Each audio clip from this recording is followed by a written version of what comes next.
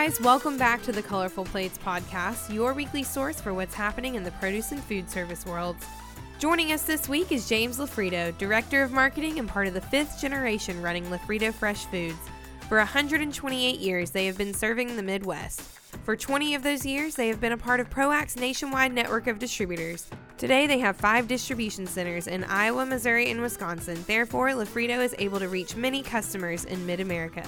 I sat down with James and spoke with him about Lafredo's recent rebrand and how they have segued into offerings outside of fresh produce to continue to meet customers' needs. Before we get to his interview, let's start with our market reports on some other commodities. It's that time of year again, transition. The move northward from major Southern California growing regions, specifically Yuma, Arizona, has begun and typically lasts mid-March through April. Row crops such as lettuce, broccoli, cauliflower, and celery will be more susceptible to supply disruptions and quality issues. Keep this movement in mind as you continue to place orders in the coming weeks. Speaking of row crops, specifically broccoli and cauliflower, these commodities are going through a rough patch right now. Last week, rain in Yuma definitely slowed production for both.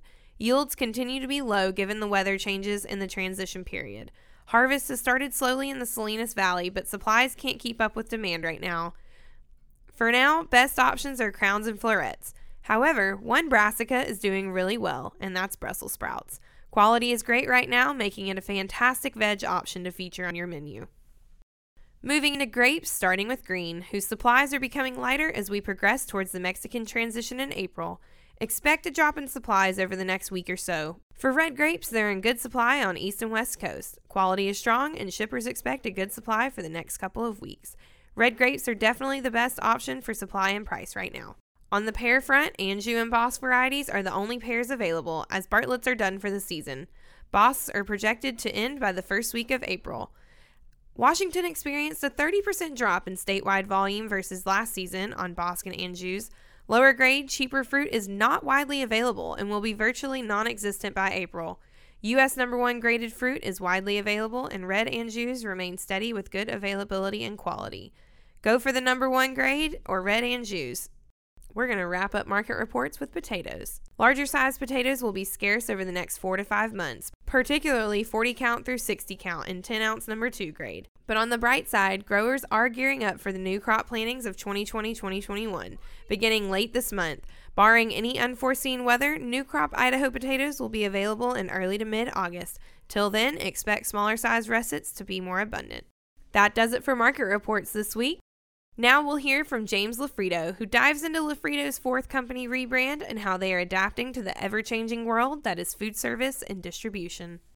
I'm just going to start off by asking you a little bit about your role at Lafredo Fresh Foods, formerly Lafredo Fresh Produce, and just tell us kind of what you do on the daily as the Director of Marketing. Sounds good. Yeah. So transitioned through a lot of different positions at Lafredo over the time that I've been here. Most recently, I kind of split my time between sales and marketing. And recently with our rebrand, just started to get more involved in marketing. Obviously, it's a big deal when you rebrand a company, especially one that's been around for so long. Right. And we wanted to do it right. So really taking the time, to put together a plan for the rebrand and put together also not only the marketing side of it, but, what it truly means. So looking through different categories of items that we can bring on, basically, any way that we can help our customer and have as much information about how we can help them as possible. So truthfully, my role right now involves a lot of the branding piece, but also working with customers sort of to see, what's a fit and how can we best serve them in the future.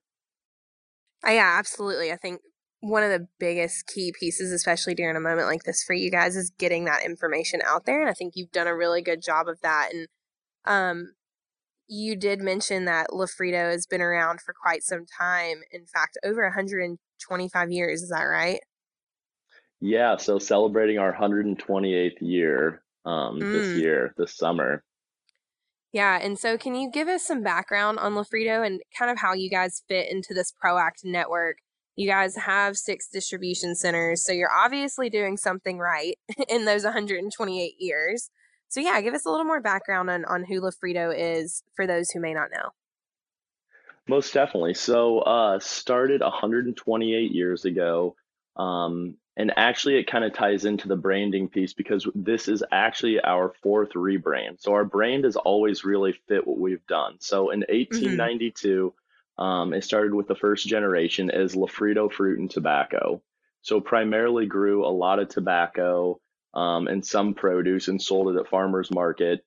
And then in the 1920s, we transferred to Lafredo Gardens as a brand, and that was because we were truthfully growing pretty much 100% of what we were selling. And it was a big Mm-hmm. garden operation. It was more of a urban farm located in Des Moines, but still a lot of land. And then in the 1980s, the fourth generation took over, and that's when it really grew from just Des Moines into all of these other locations and really became a distribution company. We switched to the brand Lafredo Fresh Produce and really began to ship in pretty much everything that we sold. We were no longer growing stuff. And then later in the 90s is when we joined ProAct and truthfully became a part of this big distribution network of purchasing and selling. And then just between the 1990s and 2000s, just grew at a rapid pace, continued to open facilities. We started with Des Moines and then opened Omaha, Davenport, which is the Quad Cities in Iowa and Nebraska, Kansas Mm-hmm. City, Madison, and then grew into processing. So at this point in time, we would like to think that, we are one of the top suppliers with ProAct, and we cover 185,000 square miles in the Midwest and really service all major metropolitan and small cities within our region. So you guys cover a lot of ground, which means you have to source a lot of produce. And Lafredo works with local and national farms. And tell me why it's important to source from both local and national suppliers in the current state of food service. So this is something that myself and our company are truly passionate about. And like you mentioned, I think it is very important in where we're at in society and with food service today. But we ship multiple millions of cases on a quarterly basis. Mm-hmm. And obviously, you would like to do as much local business as possible. But in order to ship those millions of cases on a quarterly basis, you need large national growers. And Right. one thing that we try to discuss when we're at ProAct meetings and discuss with our customers is that just because they are a large national grower, these are still, a lot of them family owned companies. They're still working with Absolutely. small farms and they're still Mm-hmm. doing a lot of the stuff that small and local farms are doing. They have amazing stories, they have sustainability programs, they care about their workers. I mean, there's truly amazing stories behind these large growers. And simply because the Right. fact that they are pumping out so much product, sometimes that's overlooked. But it's important that we tell those stories as well. So obviously that has um, a very important role in our company, these larger growers and operations. But also there's a great fit for local as well. We do take pride in working with local farms. Sometimes you truly just can't beat, the taste and quality of something that was picked a day earlier.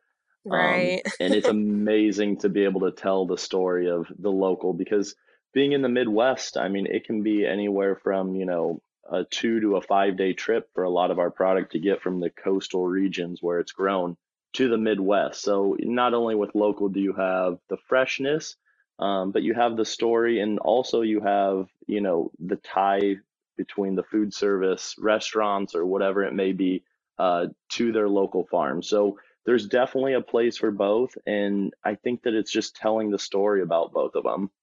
I agree. Yeah, I think you definitely made a good point that just because national farms are so large and can really put that product out there doesn't mean that there isn't a story behind it of them, caring for their people, caring for the place that they come from. And I know that all too well living here in the Salinas Valley. So I know exactly what you mean. And I think it's important to highlight both. I'm going to segue back to earlier. You said Lafrito is rebranded 4 times, and this is your fourth rebrand? Is that correct? That is correct. Yes. Okay, so fresh foods. What does that mean to Lafrito moving forward in this new iteration of your company? So to me, the best way to describe it is over the years, we've expanded our offerings far beyond produce. It Mm-hmm. should be, visible to all of our customers by this point, but the name Lafrito Fresh Produce was so limiting to us. So we're really excited to sort of announce a new brand and make it clear that we're looking for ways to meet our customer needs. Our mission, truly, at the end of the day, is to inspire healthier communities. And with this broader view and expertise, it allows us to provide a wider array of not only fresh foods and fresh produce, but different ingredients and ways that we can help our customers grow. The intention is never for us to become a broadliner, but Mm-hmm. always to remain a specialty food company and specialize in every single thing that we do. Yeah, I think that's great. And I want to kind of get more into the details of that. Other than produce, what else falls underneath that fresh food categories for you guys? So when we first kind of dipped our toes into the water, probably 10 or 15 years ago, it started with something that just made sense for us. It was dairy. So, Mm-hmm. as things have transitioned over time, not as many dairy companies wanted to deliver directly to customers. So it was a fit for us to put dairy on our trucks and deliver. So from dairy, it sort of expanded into cheeses was a great fit, um, canned goods, and then just over the year, it's truthfully expanded over years to stuff like grains, our own spice line, That's neat. Yeah. and truthfully, it expanded from food products, and then now we're into things like disposable goods, like gloves and trash liners. Really, any way that we believe, and it sounds funny, but anything that we can No, put on our truck that we believe that yeah. we can specialize in. Well, yeah, and you're differentiating yourself in this market, and I think that that's great. You're being there for your customers and for their needs, and I think that's really important. I just, you wouldn't expect like dairy, our own spice line, and gloves to be in the same sentence, but hey, y'all are doing it, so it's great. Definitely.